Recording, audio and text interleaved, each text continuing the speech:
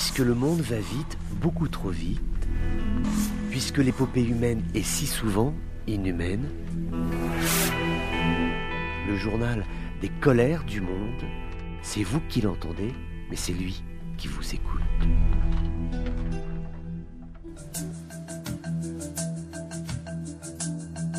Bonjour à tous, bienvenue dans ces colères du monde. C'est la première fois en Tunisie depuis le début de ce projet référendaire pour le 25 juillet prochain qu'il y a des affrontements. Ils ont éclaté hier en Tunisie entre la police et des militants d'un parti politique, le PDL, qui appelait à l'arrêt de ce processus référendaire qui devrait a priori le 25 juillet prochain proclamer une nouvelle république tunisienne, une nouvelle constitution qui aura été pensée par et pour le président Kais Saied. Et puis la Tunisie, ce sont également ces pluies absolument diluviennes et abondantes dans le gouvernorat de Catherine. Il y a eu des destructions, heureusement pas de victimes, mais nous sommes actuellement dans une période de grande chaleur. La terre est très sèche et quand il y a ainsi de grandes averses, l'eau n'a pas le temps de pénétrer le sol, elle glisse sur le sol, elle forme des torrents de boue qui sont tout à fait dangereux, qui peuvent emporter des maisons, oui, des voitures aussi, mais parfois, hélas, des vies humaines. Pour l'instant, pas de bilan de victimes à déplorer, mais c'est vrai qu'il faut être extrêmement prudent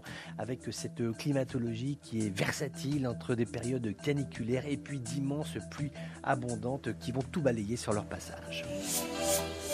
C'est un chiffre qu'il faudra vérifier, mais en tout cas, il émane d'une bonne source, puisque c'est le président égyptien lui-même qui l'a annoncé, Abdel Fattah al-Sisi, qui annonce que l'armée va devoir débourser 211 millions de dollars pour régler son loyer dans la future capitale administrative, qui est en finalisation de construction, qui est située à l'est du Caire. C'est une ville tout à fait pharaonique, hein. C'est vraiment un grand projet de construction qui a été pensé par le président al-Sisi et ses collègues et ses collaborateurs pour essayer de mettre au même endroit tous les services administratifs de l'Égypte. Mais c'est vrai que cette demande de loyer qui s'élève à plus de 210 millions de dollars a quelque peu ému et interrogé les acteurs égyptiens, se demandant mais que se passe-t-il, comment se fait-il que l'on ait un loyer aussi élevé.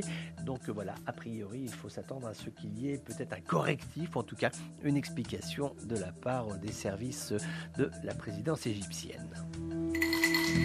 La Royal Navy britannique dit que l'un de ses navires a pu saisir un bateau de contrebandiers qui transportait des missiles sol-air ainsi que des moteurs, des pièces de missiles de croisière à destination du Yémen. Et c'était un transport d'armes iraniennes. On sait que l'Iran aide les Houthis, notamment au Yémen, pour qu'ils tirent des missiles de croisière, les fameux missiles 351 qui ont près de 1000 km d'autonomie et de portée pour pouvoir ensuite aller frapper des cibles de la coalition arabe qui est engagée dans le conflit au Yémen. Alors actuellement, on a un cessez-le-feu, mais c'est vrai qu'il y a toujours des entreprises qui sont faites de réapprovisionnement d'armes, notamment de missiles. En tout cas, les Anglais sont contents d'avoir pu empêcher l'approvisionnement de ces armes de contrebande. L'Iran, bien évidemment, dément, affirme que la Grande-Bretagne ne fait que n'importe quoi et que celle-ci est elle-même, c'est en tout cas la thèse des Iraniens, que la Grande-Bretagne, elle, est impliquée dans le conflit au Yémen, elle aussi, en vendant des armes. Donc c'est la parole de l'un contre la parole de l'autre, mais le fait est, c'est que la Royal Navy a bel et bien saisi ces bateaux de contrebandiers qui véhiculaient des armes iraniennes vers le Yémen. Le président palestinien Mahmoud Abbas a pu rencontrer le ministre israélien de la Défense. Ils se sont rencontrés en Cisjordanie pour coordonner leur dispositif de sécurité avant la visite dans la région du président américain Joe Biden qui est attendu en début de semaine prochaine dans cet espace proche-oriental. Pour ce qui est des sondages qui sont orchestrés actuellement avant les prochaines élections législatives israéliennes, le bloc des partis qui sont fidèles à l'ancien Premier ministre Benjamin Netanyahou pourrait recevoir le fameux seuil de 61 mandats à l'occasion de ce prochain rendez-vous électoral. C'est un sondage qui a été mené par Panel Politics pour le journal Maariv et on apprend que pour la première fois, il se pourrait que Netanyahou fasse un retour dans la politique. Ce sondage révèle qu'aujourd'hui, il serait en capacité de gérer, de fédérer une équipe de partis. On sait que la classe politique israélienne est extrêmement divisée, mais en tout cas, tous ces partis qui sont représentés à la Knesset pourraient se fédérer, se retrouver, donc reprendre le chemin de bataille qui avait été celui de Benjamin Netanyahou, avec qui on a vécu pendant plusieurs années en Israël. Donc en tout cas, voilà, c'est la première fois que l'ancien Premier ministre est ainsi crédité d'un retour aux fonctions à l'occasion de ce prochain rendez-vous électoral israélien. À chacun ses colères. À chacun ses colères. Colère, colère, colère, colère, colère.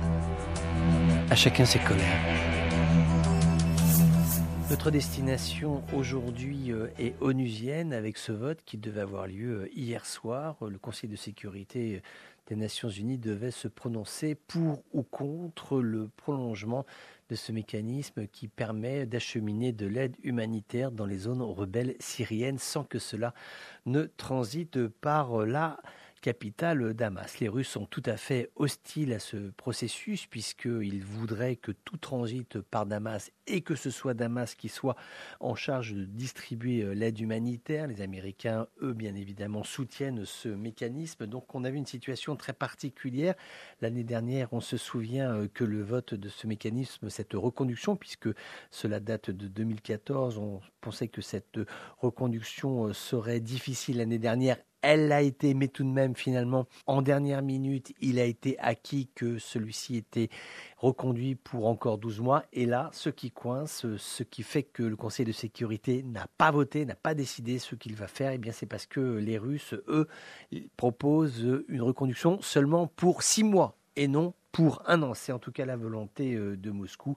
Et pour ça, les diplomates pro-occidentaux font le forcing. Ils ne veulent pas un mécanisme qui va reposer la question dans 6 mois. Ils veulent absolument s'en sortir pour au moins 12 mois. Et donc, c'est la raison pour laquelle aujourd'hui, il n'y a toujours pas de décisions qui ont été prises, sachant que c'est le 10 juillet que officiellement ce mécanisme d'aide humanitaire sera clos et qu'il faudra le reconduire ou pas le reconduire, mais en tout cas prendre une décision officielle. Alors, il y a 2 façons de lire cette décision. Il y a la première hypothèse qui consiste à dire que la non-décision fait le jeu des Russes, parce que ceux-ci peuvent profiter du fait que à partir du 10, donc le 11, 12, 13, etc., ils pourront dire que les mécanismes d'aide internationale à destination des zones rebelles syriennes sont illégaux au regard de l'ONU, puisqu'il n'y aura pas eu de vote. Ça, c'est la première hypothèse.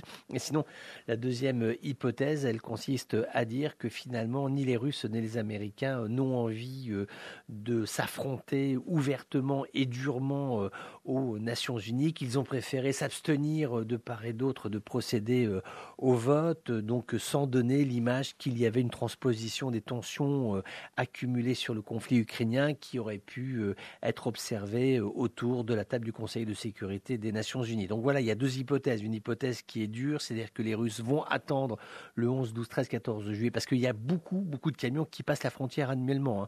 Donc on va savoir très très vite quelle sera la posture des Russes. Ça, c'est la position la plus dure. Sinon, l'autre est plutôt sur une position de retenue, va-t-on dire, de la part tant des Américains que des Russes, disant voilà, la situation est déjà très compliquée avec l'Ukraine, n'en rajoutons pas. Et finalement, l'absence de vote permet de nous accorder encore quelques heures, quelques jours de réflexion, de discussion pour essayer de trouver une solution qui convienne à tout le monde, sur un laps de temps aussi qui lui conviendra à tout le monde, puisque 6 mois pour l'Occident, c'est trop court, alors que pour les Russes, c'est la période idoine.